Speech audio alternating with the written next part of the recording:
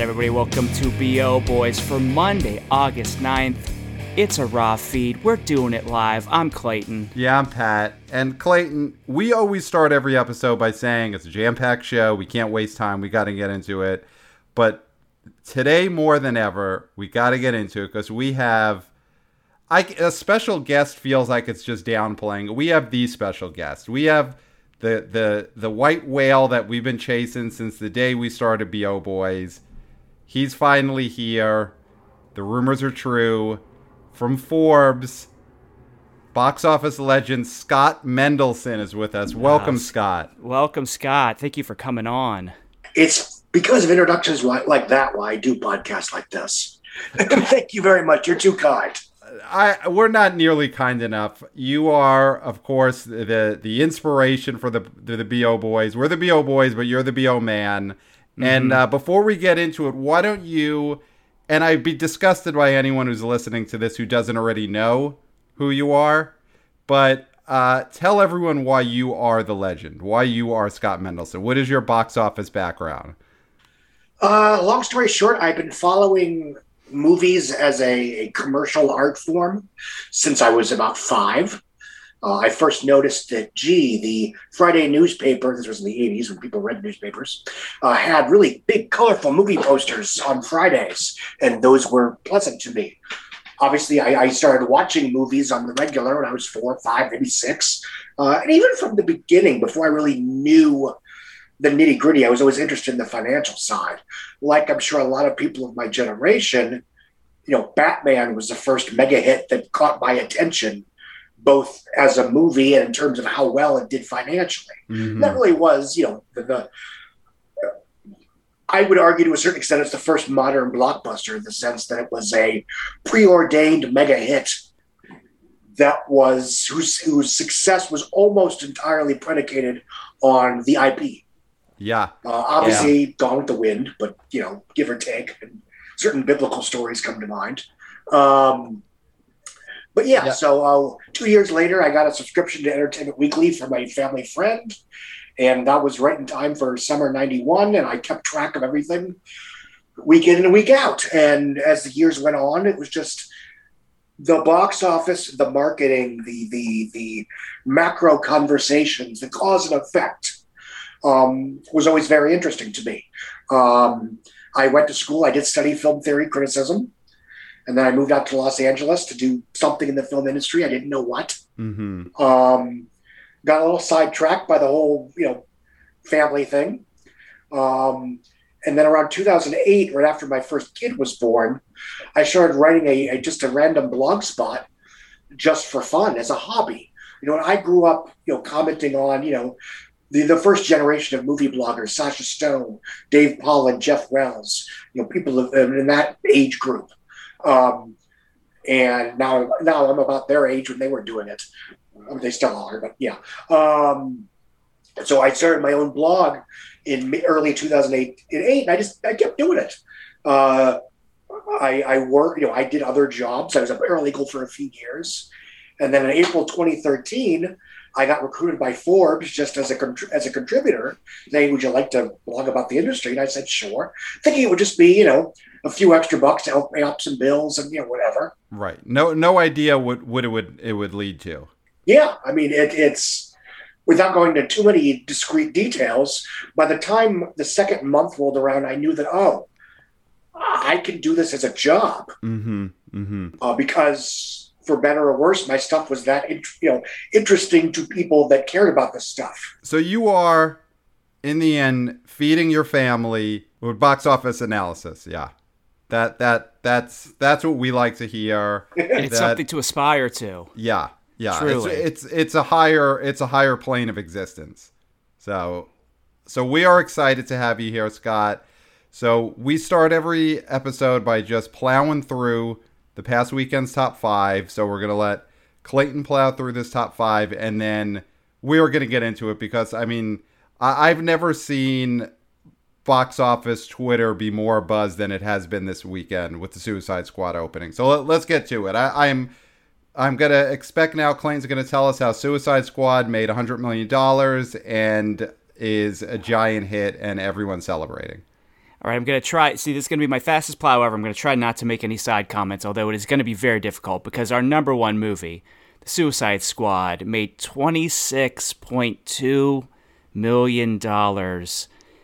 Number two, Jungle Cruise made $15.8 million, down only 55%. It is now at 65.4 in its second weekend. Number three, Old, made $4.1 million, down only 40%. It is now standing at $38.4 million in its third weekend. Number four, Black Widow made $3.9 million, a 39% drop. Now, it's losing some theaters, lost 260 theaters, but it is now the domestic highest earner of the year, $174.2 million in its fifth weekend. And then rounding out the top five, staying put, as Stillwater will do. Stillwater, number five, $2.8 million, down only 45%, added 80 theaters. It is now at $9.9 million, probably as we're speaking now on a Monday. I'm assuming it's at 10 in its second weekend. Here we go. That's your top five for this past weekend. So I think I actually nailed last week our predictions, Clayton, of what the top five would be, the order. I had Stillwater at 5, but I was way off on the opening number for the Suicide Squad. So yes, we were high on that. We were overly bullish. I thought it had a chance at 90 to 100. We went with 88 as our prediction. Scott is raising his eyebrows, being like, what did I get myself into? We thought that in the end, giant superhero movie, it was going to play out the way that these things usually do, and it did not. So this movie is, in so many words, a box office disaster. 26 million, even with the low expectations that people started having in this last week. This is way lower than almost anyone would predict. Well, the low expectations were 30. That was the bargain. That was the basement of what they wanted it to do. Yeah. And it somehow dug lower than that. So, Scott, you put out a great article on Forbes the other day talking about your 10 reasons why the Suicide Squad is a box office disaster. So I'm going to ask you, though, to lead with what has become, your theory, the thing that I think someday when you write a book, this is possibly the title of the book, The Tomb Raider Trap with the Suicide Squad. So could you explain to everyone, again, who I'd be disgusted if they don't know what this is already, but what is the Tomb Raider Trap and how did this Suicide Squad movie fall right into it? The short version of the Tomb Raider Trap is that it's when a well-marketed and much-anticipated movie, often a franchise picture, opens exceptionally well, despite lousy reviews, despite not being very good, and it drops very quickly, usually, but it still opens so high because of the preordained interest that it still becomes a money-making picture and a relative success. Cut to a few years later, you make a sequel because, hey, it made money. Obviously, people want more. You make a better sequel, oftentimes a much better sequel, but the audiences do not show up, largely because the first film was so bad that once bitten, twice shy. And part of it is, certain films, when you're dealing with franchises, people are only curious once. Just because everybody showed up to the live-action Smurfs because, oh, it's a Smurfs movie, okay, doesn't mean they're going to want to watch the entire Smurfs trilogy. So the examples of this, Addams Family versus Addams Family Values. God, that's a huge one. That's one from our youth, yeah. Yeah, because I followed this at the time, most adult critics did not like the first Addams Family. And there was perception that it was only doing well because of the brand, because of the IP. And I'll be honest, I wasn't big on it either. I tended to agree with that consensus. Addams Family Values was, frankly, a modern comic masterpiece. I still think it's one of the biggest jumps in quality for any comedy sequel. Yes. But the interest wasn't there, because people weren't crazy about the first one. Or even if they didn't hate it, they were just like, that was fine, whatever.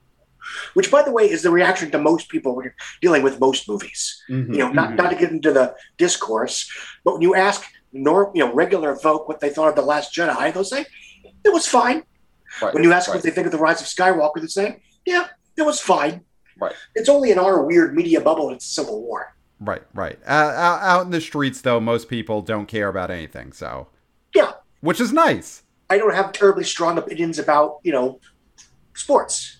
Right. And that's fine. People that do, are very knowledgeable in that and can be, very insightful in speaking of that. Right. I sometimes enjoy watching sports documentaries just because it's, it's something that I'm not familiar with, so it's all new to me. Right. But you're not going to get worked up about it. So people they're not getting excited by these first movies, or they're getting turned off. So some of the examples I know you've said over the years, of course, is Tomb Raider. First one was terrible. Second one was much better, but the second one bombed. And I think one that me and Clayton saw together in the theaters were both of the Michael Bay Teenage Mutant Ninja Turtle movies. Yes. Where that first one is nearly unwatchable, and the second one would have been an amazing first Teenage Mutant Ninja Turtles movie. They absolutely nailed it on the second try. Yeah, but the second one bombed. A, people weren't crazy about the first one. Mm-hmm. And B, there's a large demographic that were curious about, it was the first live action Ninja Turtles in, I would say 21 years. Mm-hmm. So there was a certain curiosity factor, but that curiosity was no longer there. Also, and this is something that happens a lot with kids' films, especially animated films. This is why animated film sequels have been struggling in the last 2 years. You have a film like the Lego Movie. Mm-hmm. Oh, Great reviews. Everybody loves it. Everybody sees it. It plays as a 4-quadrant blockbuster, which means that grown adults, with or without kids, or cool teenagers or cool college-age kids, want to see the Lego Movie. 5 years later, the Lego Movie 2 comes out. I think it's as good, if not better, than the first film. Mm-hmm. And I think the first one's very good. But the curiosity just isn't there. So it just plays as just a kid's flick. Is there ever an element of aging out with a character where you see someone like Peter Rabbit, right? Peter Rabbit 1, big smash, Peter Rabbit 2. Now, of course, it was a COVID-era movie, got bounced around a lot, so that could have added to the confusion. But I do think even in the best circumstances, Peter Rabbit might have outstayed his welcome in a way.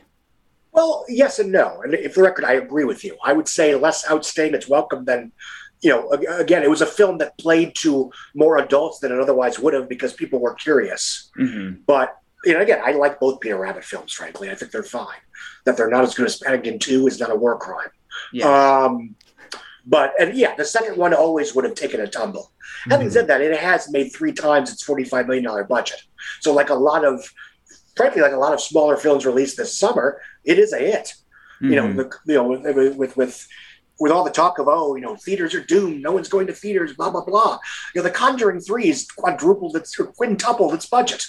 Has almost quadrupled its budget. A Quiet Place has quintupled its budget. It's going to make about 90% of what the first one did, which absolutely could have happened in normal circumstances. Yeah, right. There was no guarantee that film was going to do better than the first one. So the problem with Suicide Squad, though, is this movie costs $180 million, reportedly, and it's going to end up possibly topping out at 50 domestic. That's the way it looks when it opens up at 26. So that first Suicide Squad movie, the David Ayers one that came out in 2016, maybe? Exact same weekend, 2016. Yeah. So that movie was pretty much hated by critics, normal audiences, comic fans. There wasn't really a fan base for it. I think the only fan base that exists for that movie is for the people on the internet who are saying to release an alternate cut of it. Like, that's the only movie people like, a movie that is probably also terrible and doesn't exist. But anyway, no one liked that first one. How much do you think that played into this new Suicide Squad movie that made by James Gunn, really great reviews, people seem to like it? I know both Clayton and I liked it way more than the David Ayers version. How much is that the reason why this bombed? People just didn't like the first one, and they just did not want another one. I think it's quite a bit of the factor. The first film opened with $133 million, despite terrible reviews, and frankly, despite some very publicized stories of studio meddling.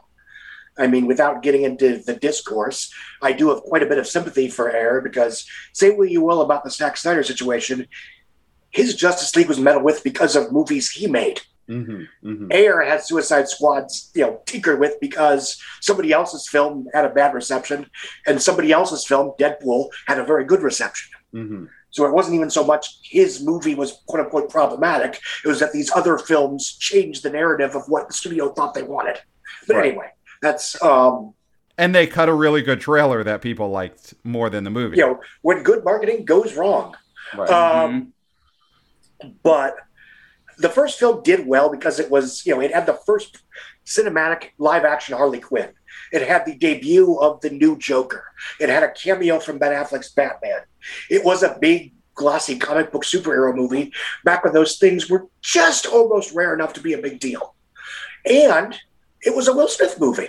Yeah, it was a Will Smith starred vehicle. And I cannot overstate enough how much that mattered as whether it's an added value element or a major draw to people that otherwise wouldn't have given a darn about a Suicide Squad movie. And, history, we now have a trilogy of Will Smith sequels without Will Smith movies that bombed.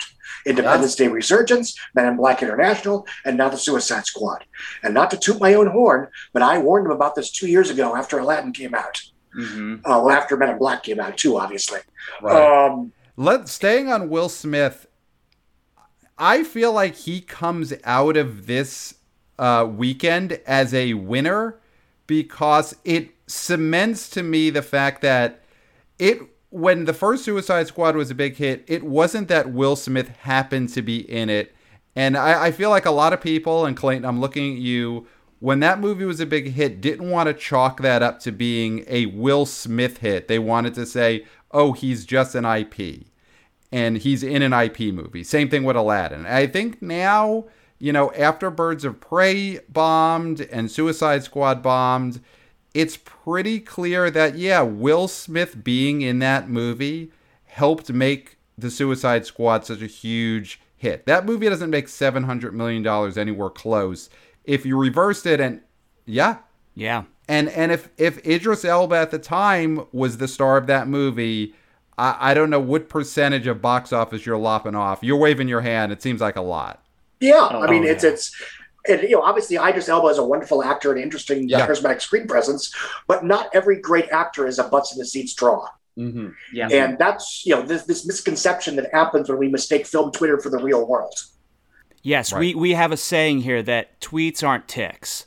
And and I think that is very, very true with Idris. And I think to a certain extent, Harley Quinn.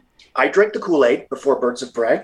I was, I believe that she was a major factor in that film's success. And I think as an added value element, she was. And to be fair, I think going with an R rating for Birds of Prey was a bad idea. And again, I wrote about that 3 years ago. For a myriad of reasons, one of which is that most female-centric action fantasy films are R-rated films. Underworld, Resident Evil, Atomic Blonde, or they're just very dark, violent PG-13 films like Hunger Games, Salt, what have you. So in that sense, Birds of Prey being an R made it less different than the competition. Yeah, and that's a film I don't feel like needed to be an R. This Suicide Squad definitely needed the R. I mean, this was an R film. I mean, to do what James Gunn wanted to do with it, right, it needed the R. But I don't think Birds of Prey necessarily needed that R. It's frustrating because it's a better movie because it's R. It's, if for no other reason than how the action scenes aren't cut to ribbons. You actually see, blows landing on the body. You hear bones crunching. You see the wide geography of the action, partially because they're not trying to cut it to a PG-13. But commercially, yes, it was a mistake. Yeah. And I think in both cases, to the extent that Harley Quinn does have a fan base, it's partially kids. I mean, can you imagine if you're like a 10-year-old Harley Quinn fan, and there's been 3 movies, and the only one that you were allowed to see was the lousy one. Right. And but at this point, do you think she is anything more than just a Halloween costume? And when we're looking at that now, in this Suicide Squad, all she's wearing is a red dress and boots. This ain't a Halloween costume. I mean, at least with the last two, you had something that people could dress up as in October. But now you don't got nothing. You got a red dress. I will vouch for the jacket and pants she wears in the opening scene, but your broader point is not incorrect. I think she's an added value element in an otherwise enticing package. The problem with the Suicide Squad, as it exists now from conception, is that it had nothing to offer the general moviegoer other than, oh, it's another Suicide Squad film. Right, right. And that wasn't, that even before COVID, now obviously during COVID, that was not nearly enough to get people into the theater, especially when it was a known entity and there was deep dissatisfaction, or at least, frankly, general audience apathy, because not everybody hated the movie. Most people, again, it was fine, whatever. Right. I saw it once in theaters. My kid watched it a couple times on TV, whatever. But it wasn't enough to drive the casuals back for another go-around. If you look at the first Suicide Squad, you had, it's the first Suicide Squad, it's the first Harley Quinn, it's the first new Joker, it's a major cameo from Batman, and this film had none of those things. And again, getting back to, film Twitter is not the real world, most people don't know or care who James Gunn is. That's what I was going to ask next, yeah. But they don't. Yeah. That to me was a big problem here, is that I feel like Warner Brothers was leading with the marketing of James Gunn. They were trying to make James Gunn the star of this. And the problem with that is I don't think people see any authorship in Marvel movies. So I don't think, other than film, hardcore film fans, film Twitter, I don't think the general public takes away that James Gunn is Guardians of the Galaxy. It's Marvel is Guardians of the Galaxy. So saying James Gunn, director Guardians of the Galaxy, people are just going to be like, oh, wait, is this Marvel? Oh, no, it's not Marvel. So what do I care?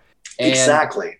That was a huge problem. He seemed to be the centerpiece of the marketing for the Suicide Squad, which, I mean, if you want to talk about that, obviously was a big mistake.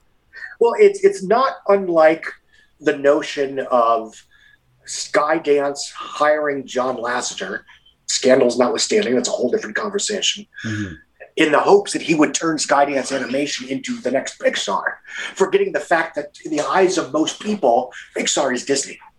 Right. And, Disney, even before, Bob Iger bought all the good IP and took over Hollywood, Disney has a brand. Most people thought of Toy Story as the Disney computer animated film, and so forth and so forth. So in the same way that, yes, as you said, you take James Gunn and you take him out of Guardians of the Galaxy, you take him out of the Marvel Universe, and he's just, a work-for-hire filmmaker in the eyes of most people. Right. Hiring him makes creative sense because he made a good movie. He made the movie better, but making him the centerpiece of the marketing is the problem. And I think it's like you said, it comes down to they didn't have a real selling point and they didn't have a movie star in this movie. Yeah. So how do you sell this movie other than it's superhero stuff? And I think, all due respect to Warner Brothers and their marketing department, does the best with what they've got.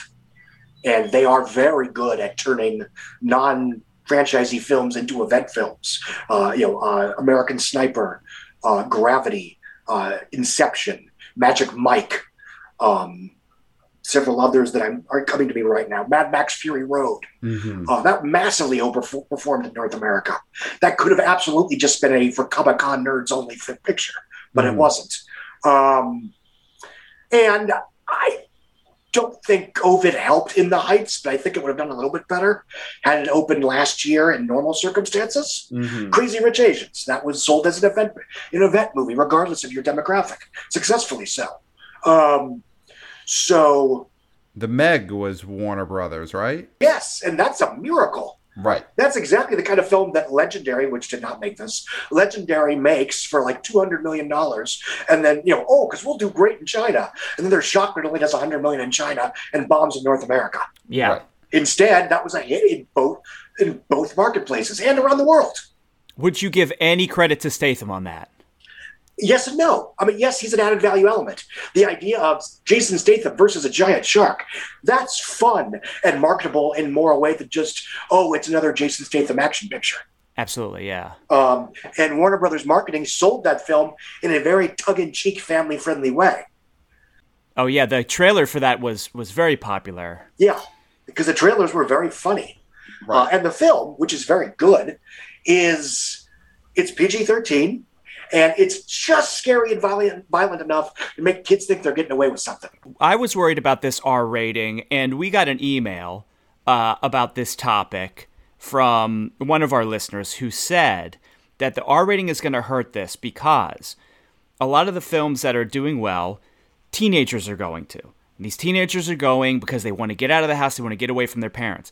But this is an R-rated movie, so they can't go just by themselves or with a group because they need to show ID.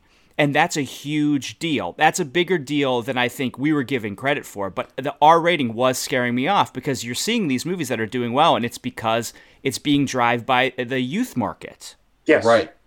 And the other thing that a listener mentioned was because, and I guess we could get we're the BO boys, you're a BO analyst, we're not the Streamo boys, but to talk a little bit about the streaming aspect of this, a listener mentioned that rather than in traditional times, a teenager or a younger person who wants to see the movie, they get a guardian to take them to see the R-rated movie. Now they could just watch this R-rated movie at home on HBO. So you're losing that teenager as a customer, and you're losing the guardian that they would have dragged along with them in olden times when it wasn't just on Streamo. So, Scott, what effect do you think, if any, the HBO Max day and date had on it? And I guess we'll caveat that with the news that we're getting today, reports from Samba.tv, which I don't know if we're going to go all in on trusting Samba.tv, but we've been using them. They're all we have now, right now. They're all we have, so we love them. So they're saying that Suicide Squad did not do that well on HBO Max, that it did not get as much viewership in its opening weekend as Mortal Kombat did back in April. In fact, down 26% from how many people watched Mortal Kombat on HBO in April. So, which is all to say, I don't think in the end the HBO day and date mattered that much because it didn't seem like people wanted to watch this anywhere. Mm-hmm. They just didn't want it. And yeah, I mean, and obviously the last year and change has been insane, very frustrating for me because I'm having to parse out this, theoretically untrustworthy data from third parties that I've never heard of. Mm-hmm. And it's so whatever that it almost validates any point of view. Right. But anyway, that's my problem, not yours. There is thus far a ceiling on people that will watch a theatrical Warner Brothers film on HBO Max. So far, the record is 3.6 million households for Mortal Kombat. Mm-hmm. I think Godzilla v. Kong had about 3.5 over the 5-day weekend. So, and this one had 2.8. So by those standards, it's high, but that's still not good. I mean, that's less than an episode of The Sopranos would have gotten back in the day. That the entire industry is going to war over streaming, which results in a bunch of content that on a content by content basis, you're fighting over like 2 to 3 million viewers. Yeah, it's numbers crazy. That would get on TV, anything else canceled. Right. I mean, you're looking at an episode of The Bachelor or Pro Wrestling would double the amount of people that watched a $200 million movie. So, I mean, let's talk about some bigger picture stuff coming out of the Suicide Squad opening weekend. So again, this is a disaster. Do you think this affects, because we've been seeing some chatter, a lot of doomsday talk out on film Twitter, on box office Twitter, that this opening weekend is going to possibly start a domino effect of big fall movies moving.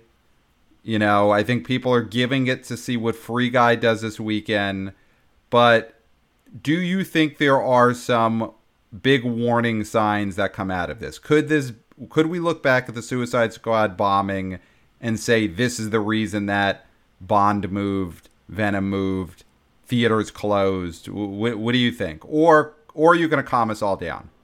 Well, yes and no. For the record, it would be entirely possible, because No Time to Die is such a strange situation where it's MGM. They only have the domestic box office. Universal is distributing overseas. And they don't have like a streaming shortfall, or a streaming, safety net. Mm-hmm. I would not be surprised if Bond moves and everything else stays. Oh my God. Bond flees again. The first to go is also the last to go. Right. This is not a prediction, but it's they are in a different ball. They are in a different sandbox than, say, a Disney movie that, Disney could announce on Thursday, we're doing Disney Plus premiere for Shanghai. Sorry. Or Shang-Chi, excuse me. Right. I feel like that's going to happen. And Warner Brothers is basically saying, we promised a year of HBO Max theatricals, and, as promised in 2022, we're going back to the window, 45 days, at least for AMC and Cinemark, and that should be Cineworld, which is Regal, and I assume Cinemark will join them. And, so the 45 day window is going to be the normal window next year, at least for Disney and Warner Brothers. Obviously for Sony, because they I think to Sony's credit, they're still trying to be the last holdout as the last conventional movie studio. Right. And I guess Universal and Paramount, for the most part, they have kept a pretty decent theatrical window. I mean, Quiet Place 2 got a full, or not a full, but got that, which I think in the end is enough, because that's when these movies are making all their money anyway. The 90-day, 45-day, that's overkill at this point anyway. So you get 3-4 weeks of theatrical exclusive. That's going to be where a movie makes all its money. So things have been so heavily front-loaded for so long before this.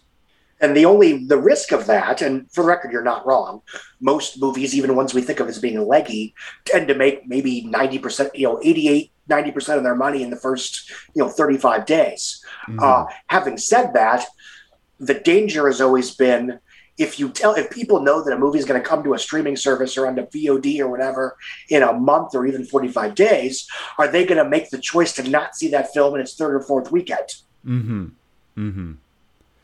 Well, I mean, going back to the Suicide Squad, this is a movie where in some ways the good reviews almost work against it, because I know this is a movie, I've been seeing movies in the theater every week since I got vaxxed and waxed, and so I've loved seeing stuff in the theaters, but this dropped on Thursday night.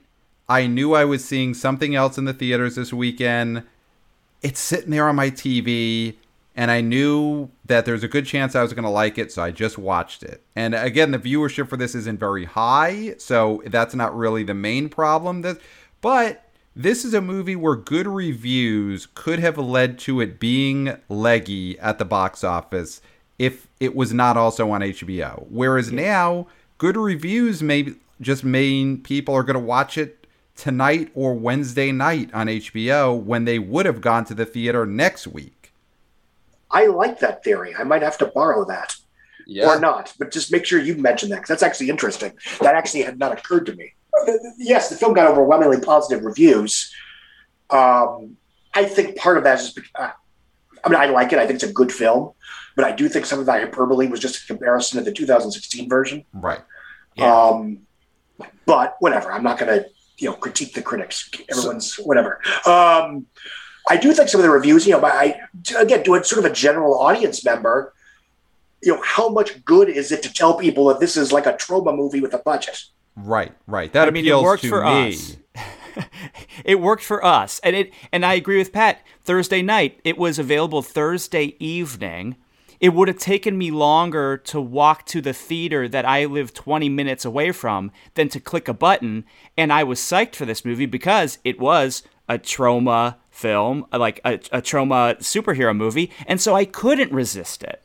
And I do think so that did play a factor, at least to some hardcores. Those hardcores that would normally go out to the theater and be out there salivating, making a mess on the seats at 7 o'clock on a Thursday night. Right. No, I think you're right. And ironically, this was the first Thursday preview that Warner Brothers has had since the first advanced night preview since, I think, Tenet. Yeah. And before that, whatever, I think The Way Back, and that was their last pre-COVID theatrical release. Oh my God, The Way Back. What a moment in time. Those movies haven't played commercially for a while. Right. And God bless them, Warner Brothers keeps trying. This is a post for later after Reminiscence probably bombed, but I'm inclined to argue that Warner Brothers is quote unquote going broke, overestimating the taste of the American moviegoer. Mm-hmm. So looking ahead again on some of this possible doomsday scenarios from Suicide Squad, I think that the big one that has to hold, because I think if this comes out, let's hope that there's not, big changes in COVID and that, the pandemic doesn't change anything. But barring that, I do think that if we get to Venom 2, Venom Let There Be Carnage, end of September, that is the movie, because Clayton and I both think there could be problems with Shang-Chi in early September, like that. Yes. Underperforming for a Marvel movie. But I think if we get to Venom, Let There Be Carnage, that could really bring us back to some degree of box office normalcy. So Scott, what do you think of that? Is that the movie we have to get to? Is that the movie that has to stay? In fact, looking at the studios, Sony is the studio to keep an eye on. Sony's got about 5 genuinely big commercial pictures that in normal times might be successful. Hotel Transylvania 4, Venom, Ghostbusters Afterlife, a couple others that aren't coming to me right now, and of course Spider-Man No Way Home at Christmas. They have a more stacked slate than their competition, Disney, Warner Brothers, Universal. And again, Warner Brothers and Disney have a failsafe if need be. The Warner Brothers films will be on HBO Max regardless. Disney can always say, sorry, the pandemic isn't over. We're still doing, a concurrent release for, Shang-Chi, Encanto, Eternals, right. and well, I guess that's the weird thing is the Fox films, I don't know what they can do with those. I don't think they can get away with doing premiere access for West Side Story. Is Death on the Nile ever going to come out, or is that? I hope it gets delayed. I don't hope, but it would be funny if it gets delayed so often that everyone in the cast has been canceled by the time it opens. I mean, we have said, Clayton and I have talked about, you mentioned Ghostbusters Afterlife. That movie cannot get pushed back much further because the young cast of that movie is not going to be young enough to promote it anymore in a way that is not terrifying to the viewer. Like, you push that back anymore, them doing the press junkets. You enjoy this movie. Have me my wine. Exactly. So that has to come out. I mean, do you think that some of these movies like Bond, maybe not so much Venom, that didn't get pushed back as much, but some of these movies, they just have to come out because they get too stale. Yes, and that's I think that was Warner Brothers thinking, for better or worse, with Wonder Woman 84. And I don't necessarily agree with that thinking, all due respect. That should have come out this June. Yeah, if they had held it till June, like I was begging them to do so, it might not have done even before COVID, I figured that movie was going to do anywhere from $650 to $850. Mm-hmm. It was never going to do $1 billion. And I mean that with no disrespect. Mm-hmm. It was going to make a little bit less domestic. It was going to do a little bit more overseas for maybe a slightly bigger worldwide total. And that would have been fun. Mm-hmm. And to be fair, it was a sacrificial lamb. It was the big guaranteed hit that they had to offer on HBO Max to sort of justify releasing the whole slate. Because if you pick and choose the junk, then you're going to be picking and choosing the junk. Right.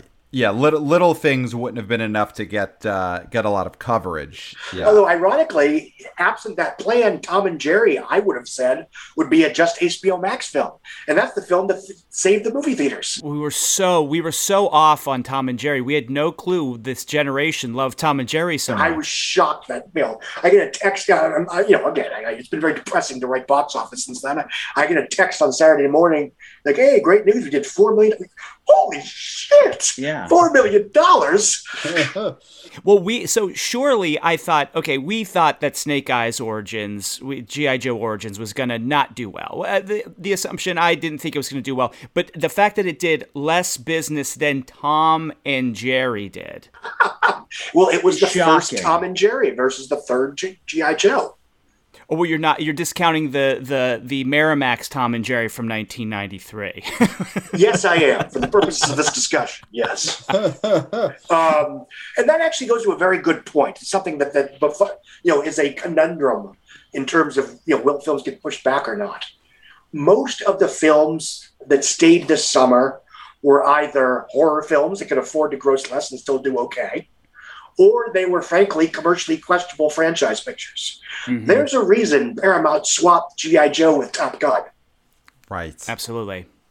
And, it's been very frustrating to watch pundits and or Wall Street talk about, oh, this proves that theaters are doomed. It's like, the future of theatrical cannot be decided on a summer that's highlighted by Space Jam 2, Snake Eyes, and The Suicide Squad.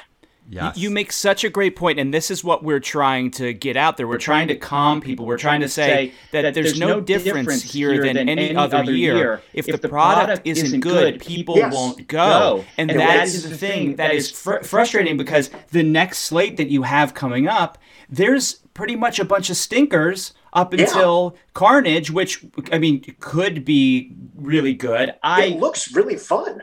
Yeah, I love that first Venom movie, and I think we all think that's going to be a big hit, but we're going to have to wade through so many things where we're going to have to say, it's not the end of the world, theaters aren't going to close, it's just bad product. It's bad product. But how long can you say that? Intentionally so. Yes. And I don't say that in a conspiratorial sense, but, they held the goodies until theoretically everyone hoped that, by mid-July, mid-August, everybody would be vaccinated and it would be happy times, from August, and then Shang-Chi would kick ass and be the first Labor Day blockbuster, and then Venom 2 would kick off the end of the year streak, where you've got, I'm not super confident about Dune, but whatever. Me neither. No. Dune, Venom, No Time to Die, Eternals, Encanto, Spider-Man, Matrix 4, West Side Story, yada, yada, yada. Jackass 4. Yes, exactly, which everyone will see instead of Dune. Yeah. Oh, 100%. Wow, that's a great call.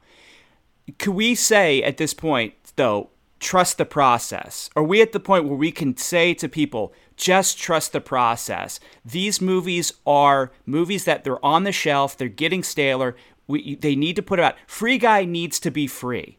Free Guy needs to be out in theaters. Let's get it over with, take the Band-Aid off. We can move on to the next Ryan Reynolds thing where he tries to be, a Deadpool in a different, in like a collared shirt or whatever it's going to be. I have no animosity towards him, but I think, the fact that they're using Deadpool to promote this film so much shows what they have. Well, they have an original picture that's a star-driven concept in a world where that's impossible to sell. It's a pretty good movie. And I think the tragedy of this is that, obviously it's a multifaceted tragedy here, but that COVID circumstances decreased right as we started getting some genuinely good or better movies. Old.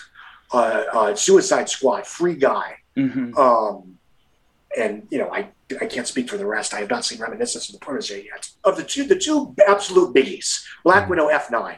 Black Widow came out now because it had to, because the Disney Plus train can't stop. And as you know, because I'm sure everyone listening to this has seen the film, the film sets up the Hawkeye show, and they need to get to the less commercially surefire films like Shang-Chi and Eternals, which are new films or setting up new heroes that nobody's ever heard of. I think in normal circumstances, Ant-Man / Doctor Strange business would have been fine for any of those. But then they get to the stuff, the more people have heard of this stuff. Thor 4, Doctor Strange 2, Black Panther: Wakanda Forever, Captain Marvel 2 or the Marvels, or Ant-Man: Quantumania. Those are the films that are going to decide whether Marvel has a future after Endgame, or the extent of its future after Endgame. Right, and for the record, I have no reason to be pessimistic. But that being said, the fact that Black Widow is only going to do Ant-Man numbers doesn't mean much for Marvel in the broad scheme of things. Right, because, with Black Widow 2, it is a prequel to a movie that came out 3 years ago.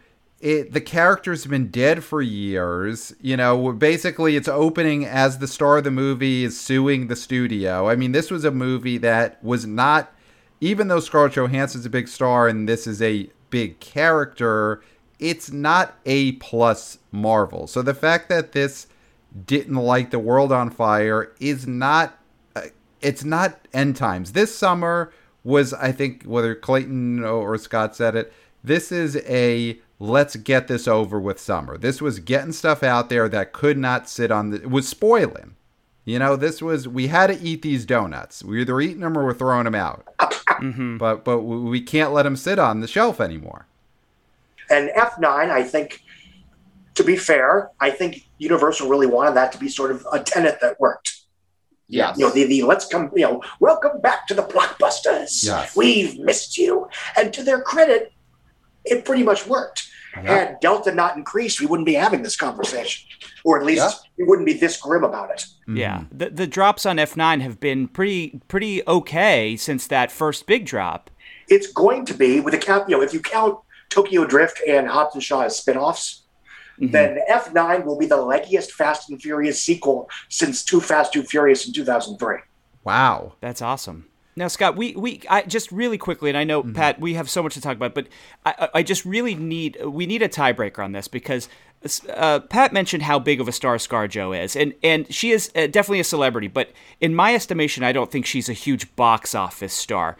What is your take on ScarJo? Is she a box office star? Does she put asses in the seats? I would say no. I think she puts more asses and more seats than a lot of the other Marvel stars. Okay. I think, obviously Chris Hemsworth starring in Rough Night makes less money than Scarlett Johansson's Rough Night does. Now, Paul Rudd is a comedy star, so that's a different conversation.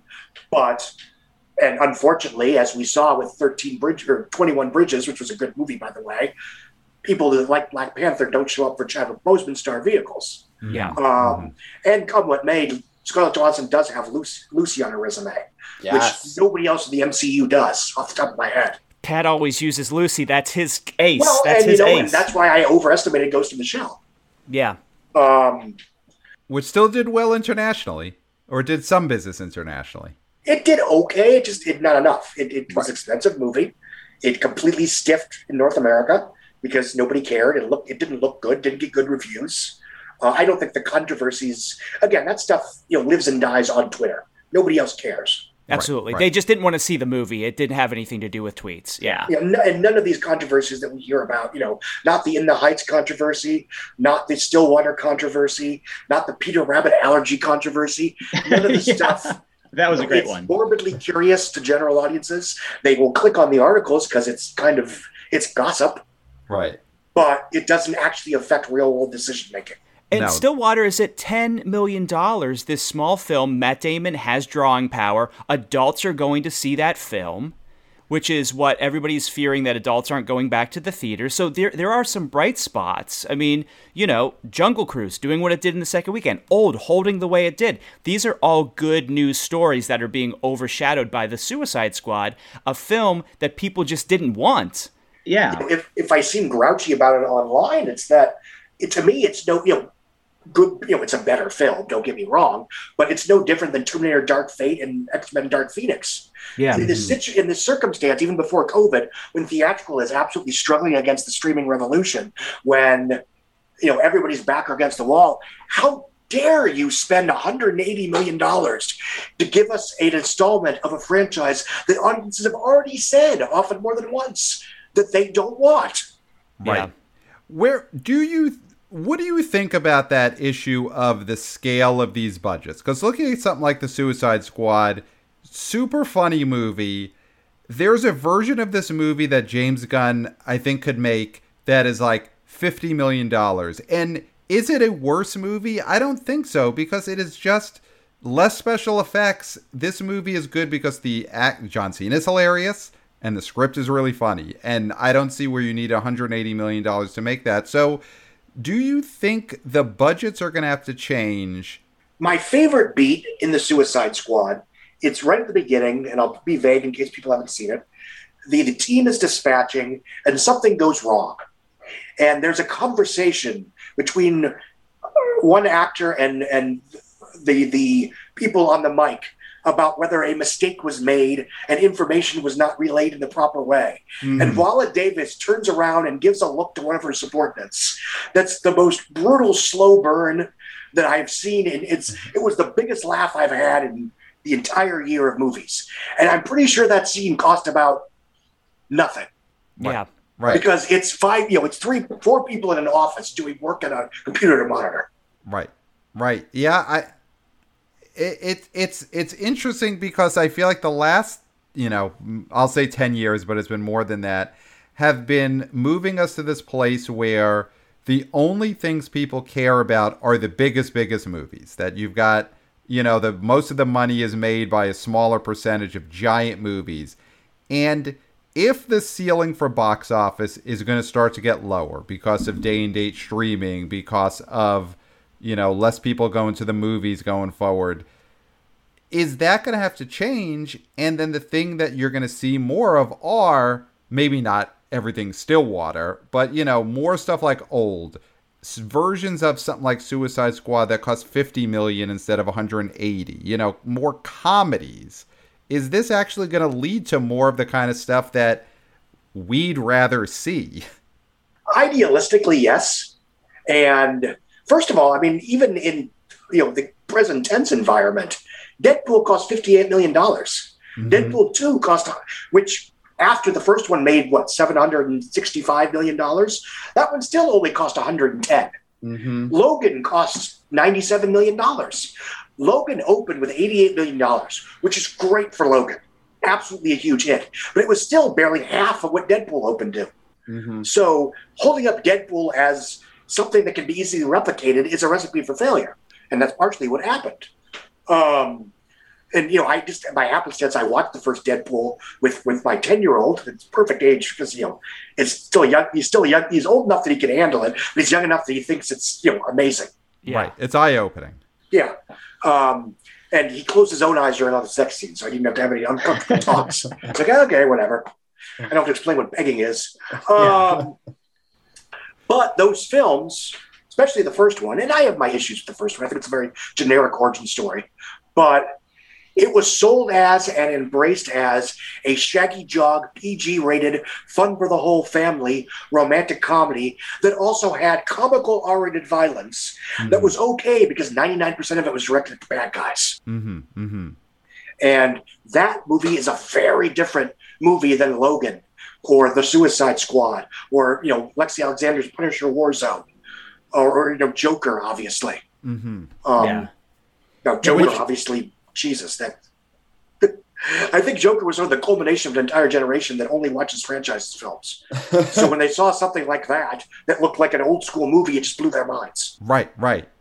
They're like, yeah, exactly. It's like a generation that hadn't seen Taxi Driver, so this is new to them. That's the value add of Joker, is that it's a 70s movie. But how do you do a Suicide Squad without the biggest IP, the biggest Oscar-winning IP that comic book movies have with the Joker? And I don't care if it's a Leto Joker. It's a Joker. So just put the Joker in your Suicide Squad movie. Yeah. And, it's funny in retrospect because it's considering how much Jared Leto was allegedly trimmed out of Suicide Squad and considering how nervous some people, and, whatever, they made the right call in the end. Some people at Warner Brothers were about Joker. I think, contrary to their belief, the studio is less got to have Joker all the time than we might give them credit for.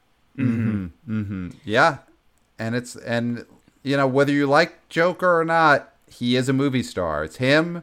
It's Leo. So more looking ahead type of stuff. We're all, I think, in on the same page of trying to calm the masses. Sky is not falling. Let's get to Venom. Let there be carnage. But how do you feel the movie theaters themselves are going to be able to handle this? I mean, I guess if stuff doesn't move and the box office picks up in the fall, which we could have a summer movie season in the fall, then they should be all right. But are we at a dangerous point where if things do move, or if the box office doesn't come back because movies move or the pandemic or whatever, are we getting to that point where theater chains could be in trouble? Yes. I mean, I'm not saying that to be it's not a prediction, but yes, if theaters have to close again, of course, that's going to be a challenge. I will say, and I don't want to speak out of turn, I haven't done tons of research on this, but I imagine if theater chains need another bailout, that a Joe Biden administration would be more sympathetic than a Donald Trump one was. Mm-hmm, mm-hmm. So I'm throwing that out there as something to look into.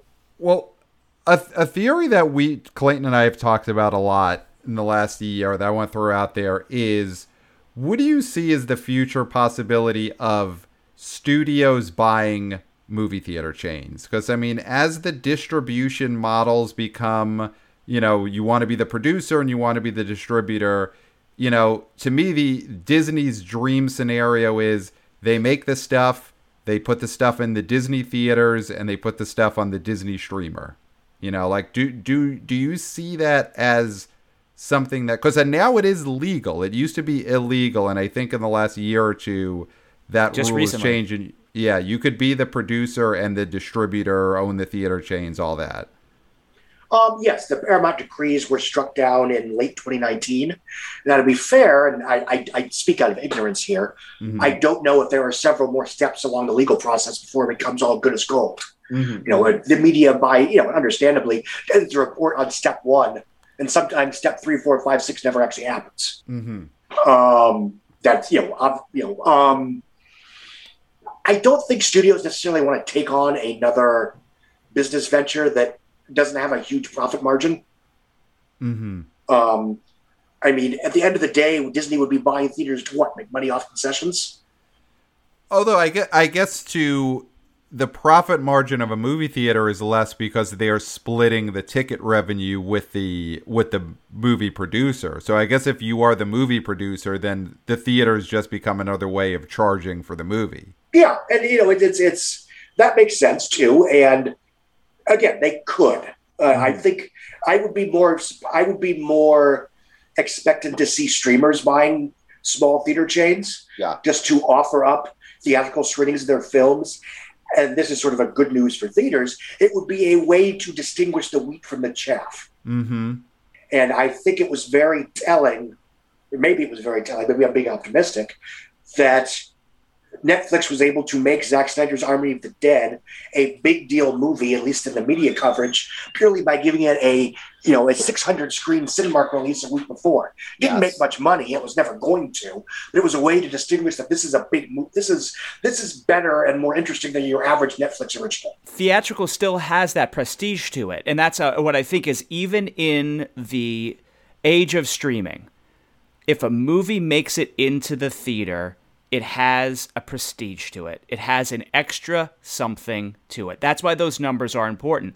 That's why it didn't really matter what The Suicide Squad, and come on, adding a "the" does not differentiate a movie from an older movie. That is so nuts that they just added the. But the fact that that movie, even if it would have done Bafo Streamo on HBO Max, this opening weekend would tarnish it. It just would. Because right now, yes, you're right. There's still a certain prestige in theatrical. The example I always use is that, Disney was able to charge $30 for premiere access for Mulan because that film was envisioned as a $200 million global theatrical release. You take that away, and it's Lady and the Tramp. Nobody's paying an extra $30 to watch Lady and the Tramp. I hate that they did it. And again, I'm not talking good and evil here, but I hate that Netflix basically dropped $500 million and stole Knives Out from the movie theaters. But they were only able, that property was only worth that much money because it was such a theatrical success. Right. That's so true. Right. And that's the conundrum right now, which is that everyone's talking about, streaming's the future. Streaming's going to kill theaters. We don't need movie theaters. And that may be true in some dark future. But right now, these streaming platforms are being sold on, look at all these theatrical movies we have right at your fingertips. Yep. That's how HBO Max is selling it. It's saying, look, this is also in the theater. Yes, that's why it's special. Right. And even Netflix, it's no secret that, you look at their daily top 10, and more often than not, there'll be some random studio programmer that everybody forgot, as their top most viewed movie. Sometimes I'll write about them just for fun, but, like The Losers was the most viewed movie for a couple of days last week. The other Suicide Squad movie with Idris Elba from, 10 years ago. Right. It'll just be like The American President is the most popular movie on Netflix. You know why? Because at some point it was in the movie theaters and people know that that's still special.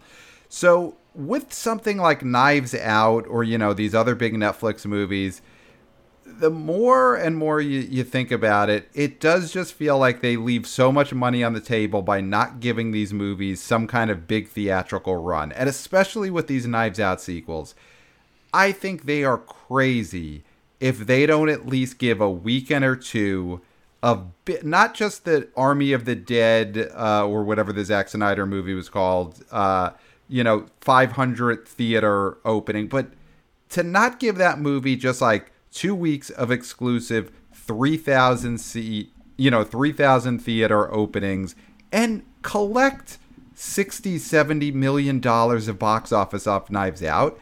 And then more people, I think, would want to watch it on Netflix 2 weeks later. I agree. And I think, again, I don't have a crystal ball. I think Army of the Dead was a test run after the opening shot. Mm-hmm. I think we are going to see more of that with certain prestige titles. You are going to see some, maybe a 2 week, 3 week, as we've seen for several Oscar contenders, frankly, right? For Netflix / Amazon / certainly the Apple TV stuff. Right. I mean, you don't get Scorsese making, Killers of the East, whatever that movie's called, Flower Moon, Killers of the Flower Moon, without having some semblance of a theatrical release. Oh, right. I think that's going to be a wide release, don't you? Yeah, think? And I think Paramount's doing it. It's the best of both worlds. That was the best movie news I got all last year. Yeah. Was that Paramount was giving it a conventional theatrical release. They were not looking at the budget because they know nobody would actually see it in theaters. Although it's DiCaprio, so who knows? It's Leo. I mean, Leo, he can't count him out. Yeah. He is the last. And he doesn't do IP. I mean, I know it's a book, but it's just... And that's why. When you avoid IP, and obviously not everyone can do this, you remain the brand. With the drive toward IP and the drive toward marquee characters, is that the characters are the stars. The characters are the franchise. Mm-hmm. And what that means is there's no room... when people didn't just all of a sudden lose their interest in original movies. Mm-hmm. They lost their interest in movie stars. People would show up to Hitch, not because it was this, wow, it's an original romantic comedy. What a wonderful premise. I'm inspired by this original studio programmer. No, it was, it's a Will Smith romantic comedy with a cute premise. It's basically a non-toxic pickup artist. I like that. Right. Yeah. Right. And then he reprised that role several years later in Aladdin, where he basically plays the genie as Hitch. Yeah, I mean, that is a big reason why that movie made $1 billion. Yeah, it's speaking of, big star vehicles, we touched on it before, but opening this weekend is Free Guy. And this is about as old-fashioned as a star vehicle gets. It's a big premise, not based on IP, and, I guess what you would call a movie star at the center of it, in Ryan Reynolds. How do we feel about the chances of this opening weekend? It feels like people are putting a lot on this movie. Again, I've seen a lot of talk of, after Suicide Squad bombed, if Free Guy bombs too, they might move the whole schedule. And that's what's driving me nuts because, again, these are all movies that might have bombed anyway. Right. Yeah. So I'm inclined to think that Jungle Cruise would have done better, but I don't know. Because there are just as many Dwayne Johnson movies that have opened with 35 million as 55 million. Right. What is our take on Jungle Cruise after 2 weekends? Clayton, you said that is now up to 50. So right now it's at 65.4. But it's 121 worldwide. Right. Ridiculous $200 million budget. Right. Like, same thing with Suicide Squad. When you can make Jumanji movies that look freaking spectacular for 90 to 120, when you can make Rampage, which has as much holy crap monster action in the third act as a Godzilla movie, for 120, there is no excuse, none, for spending $200 million on a Jungle Cruise movie, which frankly looks faker, and in terms of the quality and immersion of its special effects work, than a movie like Free Guy, which takes place in a video game. So what are we thinking the opening weekend of Free Guy is? Because this is on no streamer, right? 20 million would be a miracle. 20 million would be a miracle. It's tracking from 15 to 30. Yeah. Well, that's... yeah, so, 30 would be a miracle in normal times. Yes. I agree with that as well. Yeah. I mean, it's good reviews notwithstanding. I mean, Pixels bombed 6 years ago, back when people actually went to the movies. Right. Mm-hmm. Yeah, it's a weird topic at this point too, to do a video game premise, because what video games are also changes so rapidly, and I think this is a movie that the year on the shelf makes it extra stale. because this is a GTA type game that he's in, and I don't know much about gaming, but isn't there a popular game right now where you are able to just play acoustic guitar as a character? I feel like that it's The Last of Us or something like that, and I feel like we are now in a different territory with video games than what Free Guy is showing. If by some miracle it's successful and we get a sequel, I'm sure the next one will be set in Fortnite. Yeah. Yeah. Is Free Guy going to, and this could all be timing because the stuff that came out at the beginning of the summer opened in a better climate. Is Free Guy going to possibly do worse than The Hitman's Wife's Bodyguard? Oh, that's a scary thought. Yes, possibly. And will Don't Breathe 2 beat it at the box office? Is there a possibility? Because now he's the hero. The Don't Breathe guy is the hero of the film, I guess. I'm thinking the marketing is hiding something. Yeah. I think Sony and friends are not stupid enough to make a homicidal rapist into the hero. You don't think a guy who inseminated people against their will with a turkey baster can become a hero of a studio film? That's a very interesting... He might not be the hero we deserve, but maybe he's the hero we need right now. Possible. That should be the tagline. There we go. But no, I and there's actually been hints if the marketing, if you really read between the lines, until his past comes up, his sins come back to haunt him. Absolutely, yeah. I don't want to speculate on the twist in case I'm right, and I don't want to be a jerk, but I do think it's funny that if that does come to be the case, it will be a rare example of a studio hiding content that makes their movie less controversial and less problematic. Absolutely, right? Because framing him as the protagonist is kind of nuts, and that's what that first thing does, that first trailer. So, but there's a possibility, and I think there's a distinct possibility that movie, Don't Breathe 2, will make more money than Free Guy this weekend. That's always possible. Horror has been on a roll this summer. Mm-hmm. I mean, it's no secret that most of the franchise films that stuck around were horror films. They're cheap enough to not have to break records to break even. Horror films are still somewhat considered a communal theatrical experience. Yep. And, in the same way that San Andreas did very well in California and Into the Storm did very well in Tornado Country, this is a good time for healthy coping. I don't want to get too navel-gazing or think-piecey here, but yes, I think horror films now will play as well, if not better, now that we're all going through a real-life horror story. The catharsis is So the first film opened to 26.4, and that was in August 26th of 2016, so it was 5 years ago, and it legged out to 89.2 domestic. So obviously it's not going to open to 26. That's not going to be a possibility. But where do we see that? Do we see it? It's tracking right now from 11 to 16. So, I would be very impressed if it hits anywhere near 16. I would be more expecting of Escape Room 2, which opened to $8 million? Mm-hmm. Yeah. And those are both good movies. I like both Escape Room films. Had that film opened in non-COVID, I think it would have done better. And I think it was a sacrificial lamb. Yes. No one's going to get penalized for it, yada, yada, yada. They spent no money on ads for that film. I'm shocked. The ad spend was so low for that film. It opened to 8.8. But still, it's going to do around 40 on a 20 budget. Yeah. On a 15 budget. It's not going to be super profitable, but they'll break even in the end. And it'll do well on PVOD. Yeah, exactly. Spiral's done 36 worldwide on a $20 million budget. It's not reviving the Saw franchise, but nobody's going to lose their shirt over it. Right. Well, I have a bet with Pat that there will not be another Saw movie in the next 10 years, and I bet $1,000 on that. So I could lose my shirt. So Scott, do you think that we'll see a Saw in the next 10 years, or do you think I could get that $1,000 because I've already spent it? That sounds like a Saw trap in the making. I think it's possible if Lionsgate has a streaming interest that they could certainly greenlight a $10 to $20 million Saw movie for streaming and be fine if just the fans show up. Yeah, but it wouldn't be theatrical. You think it might go straight to their streamer? Unless there's something I'm missing about the PVOD numbers. Yeah. And, granted, nobody tells me, nobody tells anybody about the PVOD numbers. Yeah. But, it's...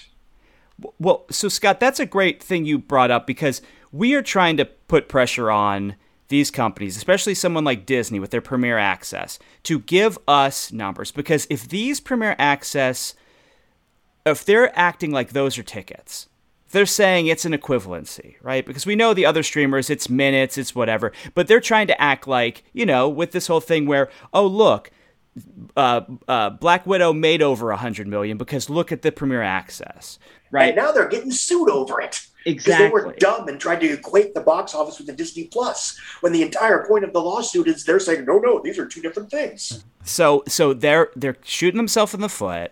So what do you think about that whole situation? I mean, do you think transparency is good? Yeah. But selective transparency is worse than no transparency at all. Yes. Because, for example, Netflix says, oh, our new movie did will do 65 million views in the first month. And most of the time we don't know if that's actually true. And B, I mean, from what I gather, that's pretty much what every Netflix movie on the front of the page does every week. They have a huge subscriber base, and that's successful. But it also means that, if every movie does that, then eventually they're going to realize they don't have to spend $200 million on a Russo Brothers action film to get the same viewership they were going to get from some 10-year-old Jason Statham movie. Right. Yeah, exactly. And but watching a film for 13 minutes isn't making a conscious decision to pony up money for it, right? So that's the thing where those aren't equivalencies. So when Disney wants to argue that this is a ticket, why not show us? Because we're here to tout your successes as well as your failures.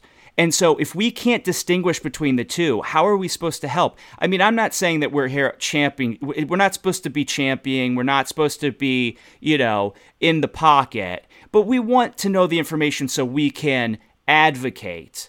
And it's just not happening. And how do we put pressure on these studios to do this? Well, I think there are some studios that would like to release these numbers, but there is a concern in terms of how they'll be interpreted. Mm-hmm. I think that to a certain extent, the end goal for the studios is not to have any actually coherent, analysis. Because if the whole world just reports, wow, $60 million on Disney Plus, that's a lot of money, and there's nobody there to actually dig into whether that's actually a lot of money, then Disney wins. Right. So they want to just send out press releases. They don't want Scott Mendelson at Forbes. They don't want the BO boys out there parsing through the data, telling people the truth, letting them know what really happened. They want to control the narrative. So, us and the other good people in our box office analyst field, we've gotta stick together, and we gotta put pressure on, and we gotta just keep fighting the good fight. And I think there's value, especially, I think there's great value if Universal would start releasing their PVOD figures. Yes. And we'd find out that most of those films are small, would have bombed in theaters anyway, pictures, that thanks to the PVOD model and a few weeks in theaters, those were profitable ventures. Yes. Because that means the best case scenario of what I'm seeing right now is this.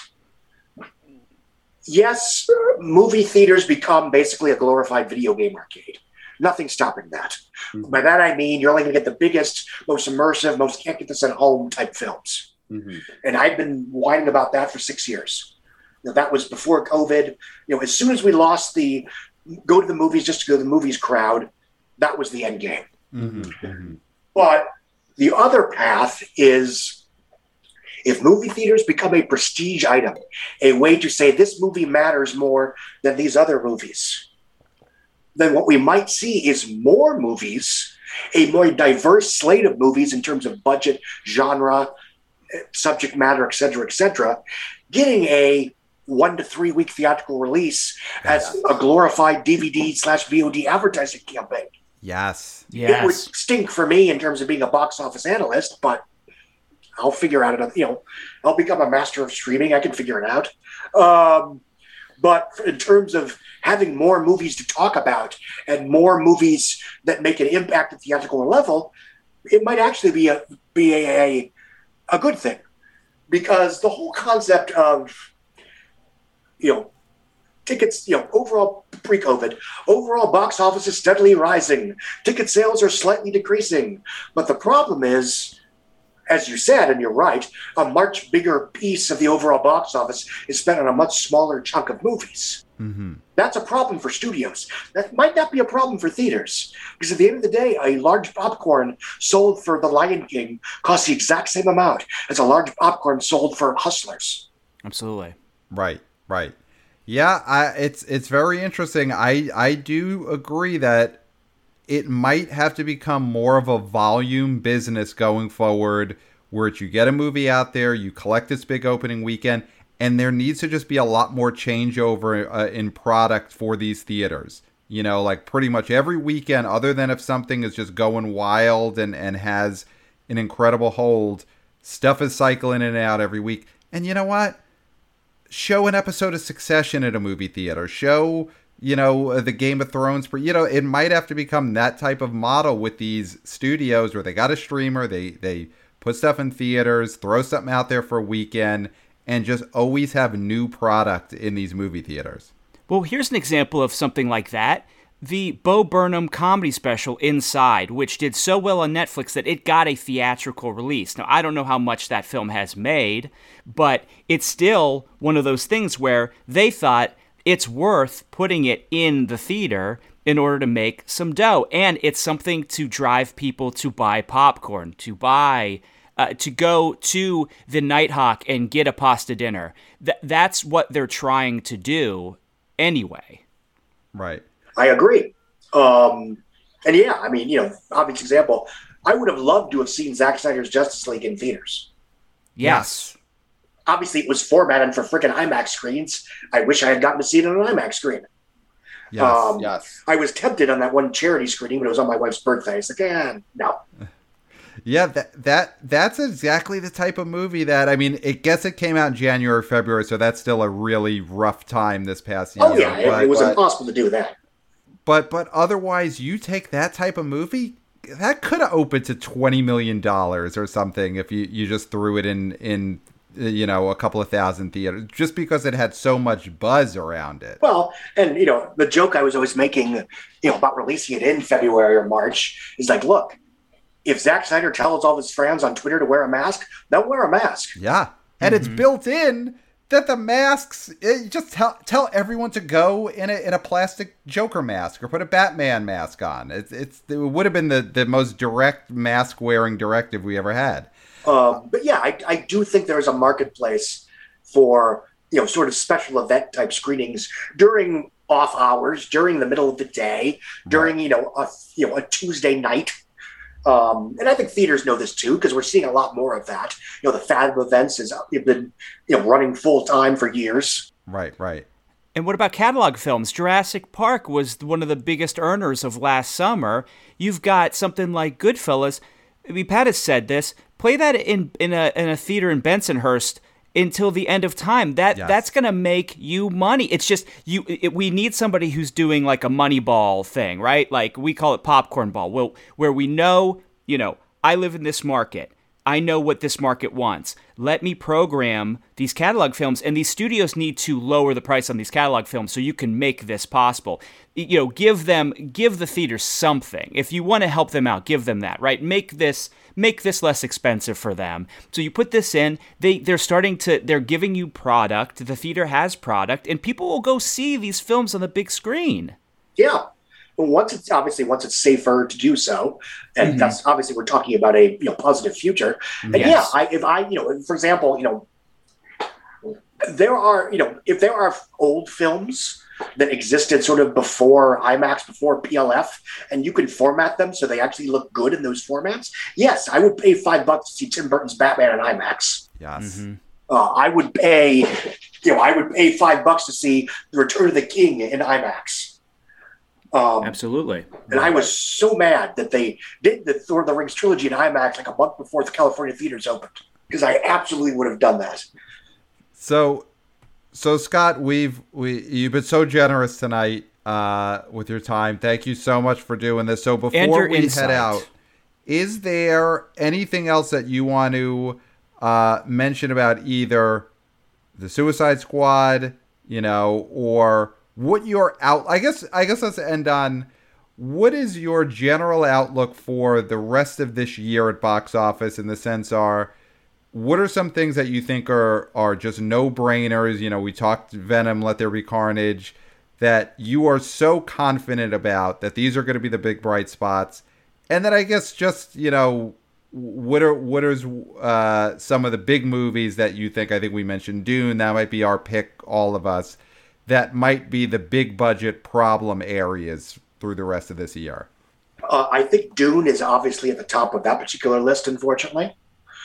Matrix, I think, is a coin toss. And I think, you have Keanu Reeves back. I don't know why Lawrence Fishburne was not. I don't know what's going on there. I think that's nuts. That to me is like making The Force Awakens without Han Solo. Right. But whatever. In Wachowskis we trust. And I do think there's a generation, my generation, that grew up actually liking the Matrix sequels. That's probably going to help. I will enjoy seeing all the retrospective. No, the Matrix sequels are good. Actually, think pieces in December. I will probably add one or two. But again, that could go either way. That could be, I'm not a dollar here, but that could be a Jurassic World blowout, or it could be an Independence Day resurgence, flop. Right. Obviously, if assuming everything is somewhat healthy and everything actually comes out as scheduled, obviously, No Time to Die is going to be a monster because people want to see it. It looks good. It's supposed to be very good. It's the last Daniel Craig Bond film, and for people who like blockbusters but don't like comic book movies or cartoons, it's the first tentpole since Fast 9. Yeah. I mean, I think they gotta keep on this year because, I feel like that is just a no-brainer. I think that is just going to be a giant hit. That's just such generation-spanning popular IP. And it's going to be so easy to make that feel like a huge event. Yeah. And other stuff, I think, if I had to put a bet on it, I would say Spider-Man No Way Home is the year's biggest global grosser. Mm-hmm. I don't know if it's going to be the first billion-dollar movie since Star Wars. That's a lot of ifs.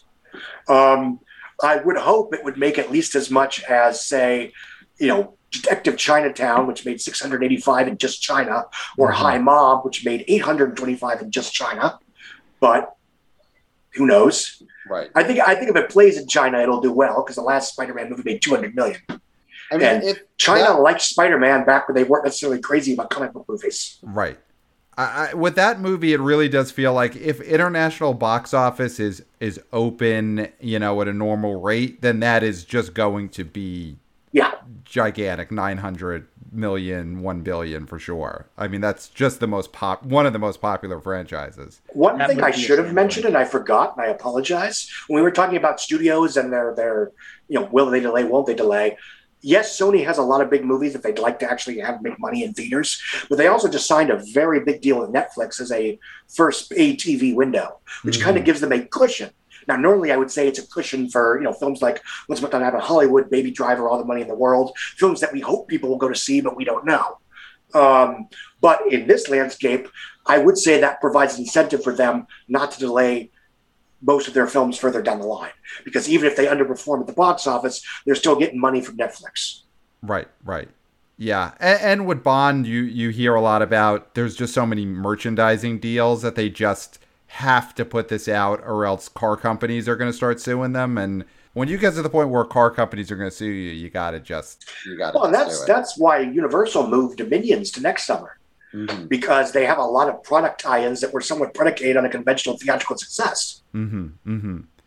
They did not have that with F9. That was more, live or die by the box office. So, Scott, thanks so much for being on the BO Boys. Is there anything in particular coming up this week that you want to plug? Give a little tease to some articles you got brewing coming up on Forbes?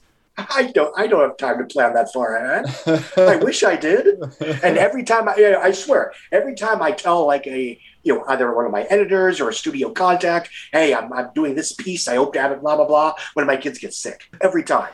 So thanks so much, Scott. So everyone listening, of course, you could email us at theboboyspodcast@gmail.com. Let us know what you think Free Guy is going to do this weekend.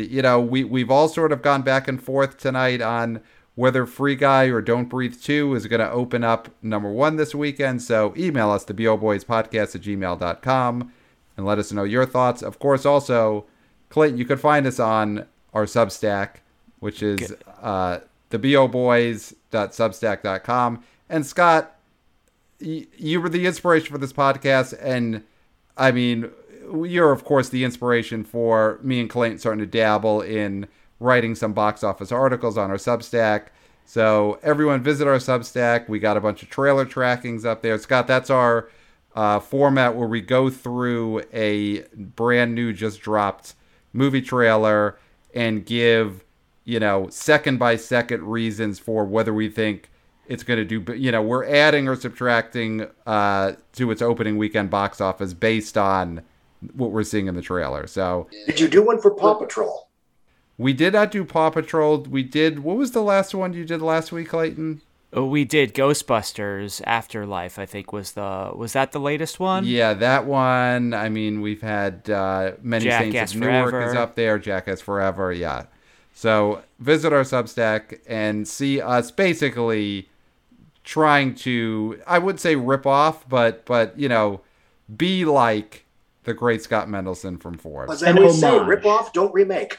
Exactly. We're not remaking you. This is not a reboot. I'd like to really quick just do a plug because I was on Clubhouse, this app Clubhouse this weekend. Okay. And our friend of the podcast, Brandon Gray, founder of Box Office Mojo, has created a whole group there called the Box Office Revival. And you can go on there and talk to people. It's really fun. It's called Clubhouse. It's awesome. Pat, you need to come on. I know you've been invited, but check that out. We were talking about Suicide Squad. I was getting a lot of good ideas for this episode, so thank you to everybody on Clubhouse. Awesome. We've had Brandon Gray on our show before. Great guy, box office, legend, creator of Box Office Mojo. Not the reason for the Box Office Mojo that we currently have to deal with, of course. No comment. Yeah. So I will definitely check out his Sunday night show on Clubhouse.